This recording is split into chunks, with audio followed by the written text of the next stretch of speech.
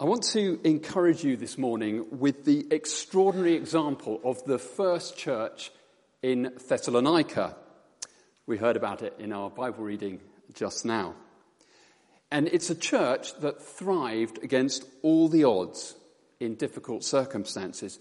So as such, it's a church worth learning from, a church worth imitating. But I want to start with something from today's world and then link back. We live in a world of personal preferences, a world where we love to know one another by the choices we make. Think for a moment of those quick-fire celebrity interviews that we see on TV or read in the newspapers. You know, the famous person is asked a series of either-or questions, like your favourite TV show, Strictly Come Dancing or X Factor? Are you Apple or PC? Or tennis, are you Federer or Nadal? And then there are the questions that try and get at, what are your sort of personal values? What's important to you? So a question like, as a dinner guest, would you prefer Bob Geldof, the crusader for aid in Africa, or Madonna, the material girl? Would you rather give money to Battersea Dogs Home, or would you give money to stop the traffic, tackling human trafficking around the world? Just as an aside, I got my daughter to throw together those pictures of celebrities, and she selected. I love the juxtaposition of Mr. Bean and the Queen. It's kind of says something about her sense of humour. But in all this, the rules of the game of these either-or questions is you have to make a choice. It can't be both and. And though most of the time the two choices are equally valid, once you've made your personal mind up, you can stick with that. And our culture says you're under no obligation to accommodate anyone else's choice. Well, what about church life? Do we also have our personal preferences? So when it comes to sung worship, are we for hymns or songs on guitars and drums? Are we for Charles Wesley or Chris Tomlin? On preaching, do you prefer detailed verse-by-verse explanations of the Bible passage? Or is your preference inspirational encouragement on Christian topics? Of course, our personal choices start to get a lot more contentious when they express our values, especially our theological convictions. So, think about the way we pray. Some of us want to prioritize worshipping God, listening to him and soaking in his presence. While others of us want to focus diligently on praying through particular needs and requests, and then we delight to see those needs and prayers answered. Some of us want our commitment to world mission to be front and centre. It's all about Operation Christmas Child. Others of us say local mission. That's the thing. That's where we need to prioritise. Let's get involved in the night shelter. Wow, what an overload of issues I've just reeled off. But I don't want to overwhelm you this morning. I reel off those options to get to this question. Is it okay for our Christian lives in church, to be a series of either-or preferences? As individuals and a church, does it matter if we have different or even opposing opinions about things? Or does it depend what the thing is? For example, is it fine to differ on styles of worship, but not on how we interpret the Bible? Speaking of which, let's get back to the Bible and specifically to this young church in the city of Thessalonika, to which the great Christian leader Paul wrote a letter of encouragement. The key question to ask of our passage is this: did Paul call for either or choices, or call for a commitment to both this and that? Did he encourage the Thessalonians to have personal preferences or hold quite different things in tension? Well, a bit of background before we look at some of the key sentences in our passage. The church's story was that it was started by Paul, Silas and Timothy as a little missionary team, and they'd come to Thessalonika from Philippi. They were probably in the city about 3 months. Then there was a riot that was started by the local Jews who opposed Paul's teaching, and that forced the missionaries to move on to another city, Berea. You can read about the details of the story in Acts chapter 17. Paul was briefly in Athens, and then he moved on to the big city of Corinth. And it was from Corinth that he sent Timothy back to Thessalonica to find out how the church was getting on. Well, Timothy returned with a really encouraging report. And it was that report that prompted Paul to write this letter to the church. Did you catch some of the tone of delight and joy in Paul's words? And no wonder. You see, humanly speaking, a church like this should have collapsed. It was just a few months old. They were suffering intense persecution. But it wasn't just surviving, it was thriving. Well, why was this?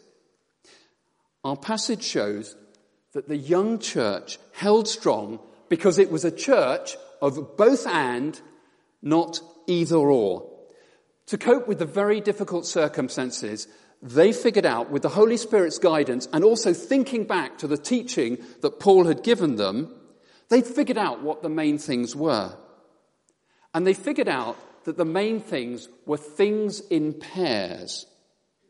They figured out that both parts of each pair needed to be embraced. It was not one or the other. Okay, I realize that's going to take a little bit of explaining. Let's look at verse 3 together. We continue to remember before our God and Father your work produced by faith, your labor prompted by love, and your endurance inspired by hope in our Lord Jesus Christ. Okay, that reads as 3 pairs, but can be summarized as one. The Thessalonians were intensely devoted to God on the one hand. They were expressing faith, love, and hope in him. And on the other hand, they were equally committed to tireless, practical Christian action in the service of others. Work produced by faith. So in a bit more detail, what were they placing their faith in? Surely in the gospel that Paul had shared with them. Verse 5 in our passage, our gospel came to you not simply in words, but also in power. And the content of that gospel was what Paul taught the Thessalonians, and it's summarized in Acts 17 and verse 3. He reasoned with them from the scriptures, explaining and proving that the Christ had to suffer and rise from the dead. And the Thessalonians believed this. And the response to their faith was work. Well, what kind of works did they do to show the genuineness of their new belief? Verse 8 in our passage. The Lord's message rang out from you, not only in Macedonia and Achaia. Your faith in God has been known everywhere. So one part of their work was evangelistic outreach. They shared the good news of salvation offered through faith in Jesus. They talked about Jesus and taught the gospel in words. But they also lived out their faith in practical ways. Chapter 4 and verse 9 reads, now about brotherly love, we don't need to write to you, for you yourselves have been taught by God to love each other. In fact, you do love all the brothers throughout Macedonia. And in context, that suggests they were offering pastoral, practical, and maybe even financial support to other persecuted Christians in the area. Well, a church today that's following this example of faith and works is one led by your friends and mine, Dima and Irina Trofimova in Balakchi, Kyrgyzstan. Alan Cutting, one of your church family here at Berlin, took a group of us, including myself, from Tunbridge Baptist to visit Dima and Irina earlier this year. And here's how Irina describes her ministry. Let's watch this very brief video clip.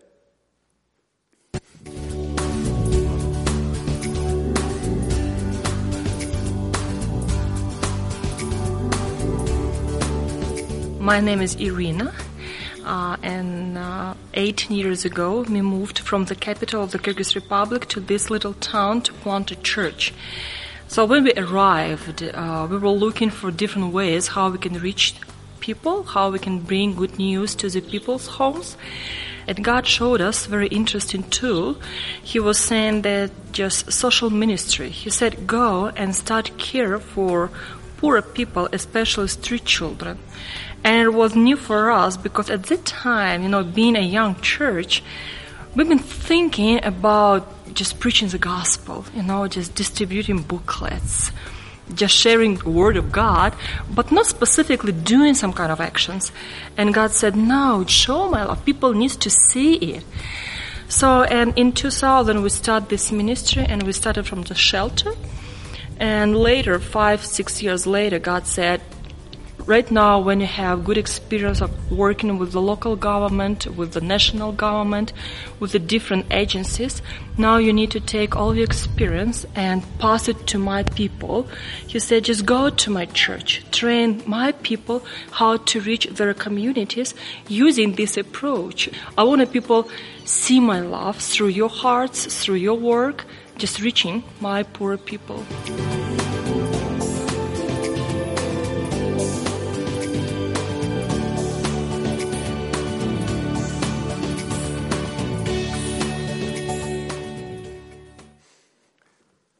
Really encouraging. Our team saw firsthand how this ordinary group of believers is demonstrating the gospel in practical ways, and then through that, seeing huge opportunities to proclaim the gospel.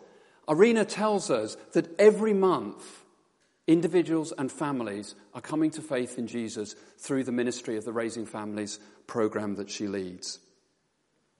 So, work produced by faith, but also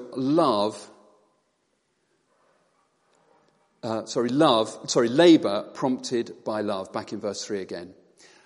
And the word labour emphasises that it isn't just work, but hard work. Helping and loving others requires effort, diligence, and personal sacrifice. It means deciding not to give up when things get difficult or when attempts to share the gospel are met with opposition or anger. And this leads on to the third pair of terms in verse 3, endurance inspired by hope in our Lord Jesus Christ. Christian work isn't just about the high points, when someone comes to faith or a healing is experienced, or when there's a miraculous answer to prayer. It's also about a long obedience in the same direction. That's a very memorable phrase that Eugene Peterson, the writer of the Message Bible translations, puts it. A long obedience in the same direction. I'm reminded of very recent news from one group of Operation Christmas Child church partners overseas. I'm not allowed to tell you the location, but I can tell you some of the details of the stories. So here we go. Somewhere in the world, there's a region of about 1 million people, of whom 99% are Muslim. Those who aren't are a few foreigners from neighbouring areas. No churches have been allowed to start there in the last 80 years. 5 years ago, a few Christian foreigners began distributing Operation Christmas Child shoeboxes. Each year, team members were put in jail just after distributing the boxes.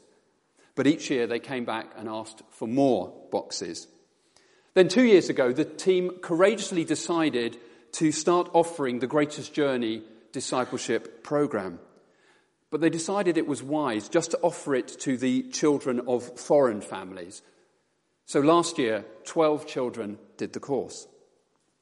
But remarkably, these foreign children started to share their new faith with their friends at school. And the result of that was that they invited them to join the Greatest Journey course this year. So this time, 25 Muslim and other children have been doing the course as part of a children's club. Now, the parents of these children have begun to notice change in the behaviour of their sons and daughter. And they've been so struck by that it's helped significantly change misconceptions about the Christian groups in that community.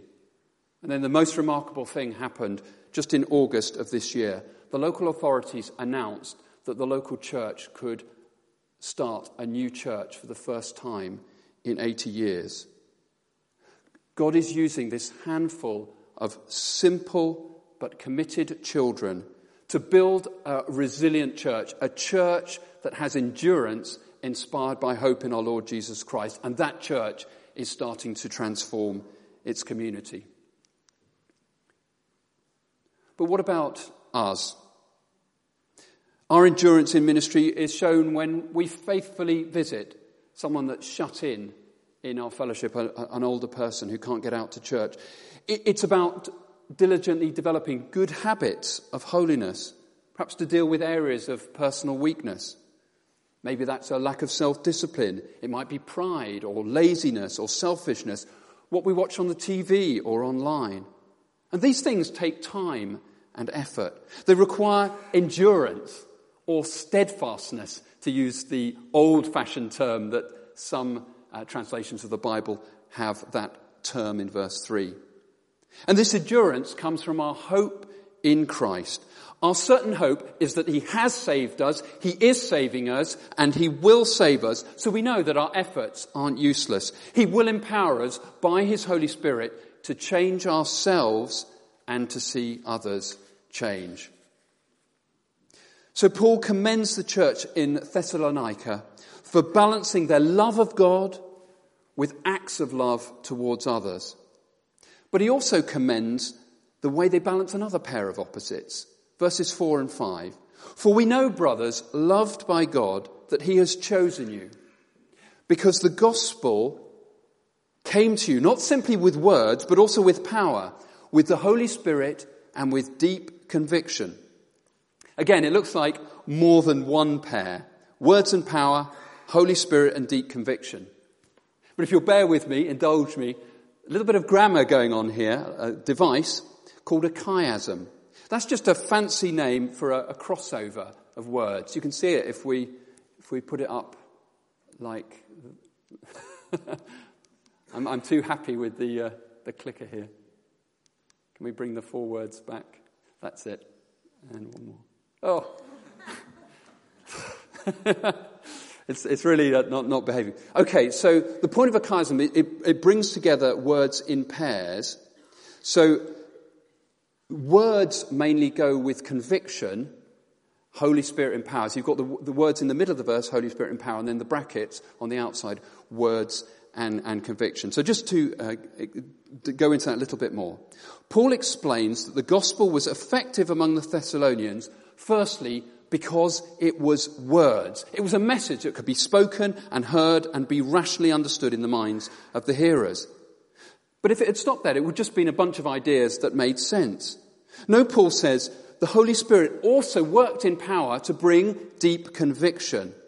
It's not just a gut feel, but a committed decision in your mind about the truth of something. So when it comes to understanding the gospel, the Holy Spirit doesn't shut down our minds, but rather supercharges our minds, helps us to think really clearly for the first time. Jesus promised about the Holy Spirit this: when he comes, he will convict the world of guilt in regard to sin and righteousness and judgment, from John 16. So the Spirit supernaturally overcomes our rational and irrational objections, and that helps us grasp and gain conviction about the truth of God's word. But it wasn't just words and thoughtful conviction.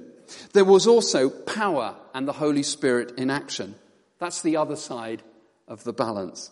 Both the power of the Holy Spirit is in the hearts and minds of the Thessalonians, moving them to repent and turn to God. But we shouldn't discount that Paul was also referring to signs and wonders and miracles, the amazing things that accompanied the proclamation of the gospel during the times of the early church and since. So the life of the Thessalonian church combined both truth and power. For example, in verse 6, Paul comments, in spite of severe suffering, you welcomed the message with the joy given by the Holy Spirit. Surely only the supernatural touch of the Holy Spirit could give the Thessalonians joy in the context of such severe suffering and horrible persecution. So the Thessalonians loved biblical truth and they loved the supernatural power of the Holy Spirit. Okay, this is where it starts to get a little bit more challenging. You see, it's easy for us to say, oh, we're like the Thessalonians. We love the Word and we love the Spirit. But let's be honest with ourselves. Most of us tend to lean one way or the other and usually support our preference with some pretty strong theological convictions. So we'll pay lip service to the other side, but in our heart we still want what we want.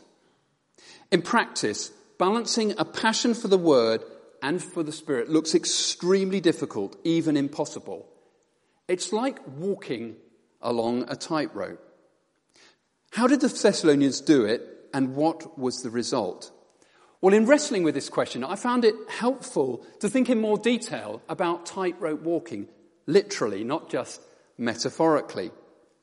You see, on the face of it, stringing a wire across a canyon or between two skyscrapers, then starting to walk along that wire at the mercy of gust of winds looks both extremely foolish and very difficult. But when you look into the physics of what's actually happening on a tightrope, it's not quite so crazy as it looks. The secret is in the long, drooping pole that the skywalker is carrying. I brought along this extendable window cleaning pole to give you as a visual aid to help you imagine it. So imagine this is 4 times as long as this, and it's weighted on either side, perhaps with 6 kilos of weight on either side. Now, there's a couple of effects that are going on. The first is that this pole reduces rotational inertia. Now, I'm no physicist, and I read the explanation about 3 times and couldn't understand it, so we'll put that one on one side. But the other effect is it lowers your center of gravity. So, just in a similar way, we saw this on the rugby yesterday. The big prop forwards, they crouch down like this. They're lowering their center of weight, and they're much more difficult for the Australians pounding towards the All Blacks to knock them back. Same thing with a tightrope walker. What happens is the pole, especially with its weight, lowers your centre of gravity actually below the wire. So, in fact, the most straightforward and the dominant thing the walker can do is actually shuffle his feet along the wire. It's actually more difficult to step off the wire than it is to stay on. And I think this picture helps me grasp what is happening with the church in Thessalonica, because they were holding 2 extremes in tension and as a result experiencing incredible stability. And the church there wasn't a place of all things to all men. It wasn't like a compromise with a sort of soggy centre, let's have a little bit of the Holy Spirit, but not too much in case those that are really passionate about the Bible get a bit huffy, or, let's not have too much Christian service in case the contemplative types think, well, there's not enough prayer going on, there's not enough waiting on God. No, the Thessalonians were full on in both commitments. They had radical expectations of the Holy Spirit's supernatural intervention and activity in their lives as a church, and yet they were also unrelenting in their determination to read, understand, and preach God's word. And they were committed to work to change theirs and others' lives over the long haul. No wonder Paul was excited about this church and its impact. Verse 7. And so you became a model to all the believers in Macedonia and Achaia. Your faith in God has become known everywhere. The church isn't just surviving despite severe hardship, but thriving so much. It's having an impact throughout Greece, and its reputation is known throughout the Christian community in the entire Roman world.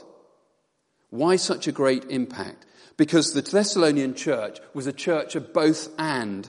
They were passionate on both ends of the spectrum. And that meant that the stability of this and this meant if they pushed beyond here, well, the weight of this side will pull them back. Good for them, we might say. But do we see this balance of extremes working in our churches today?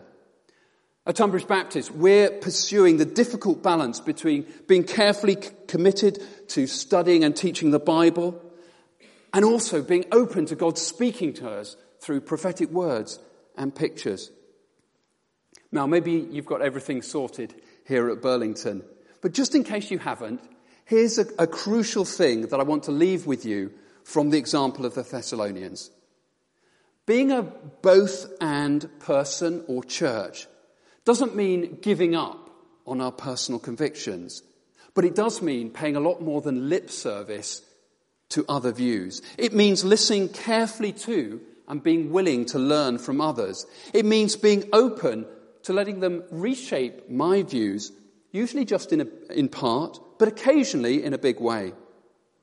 So do we want to be a church that does both and rather than either or?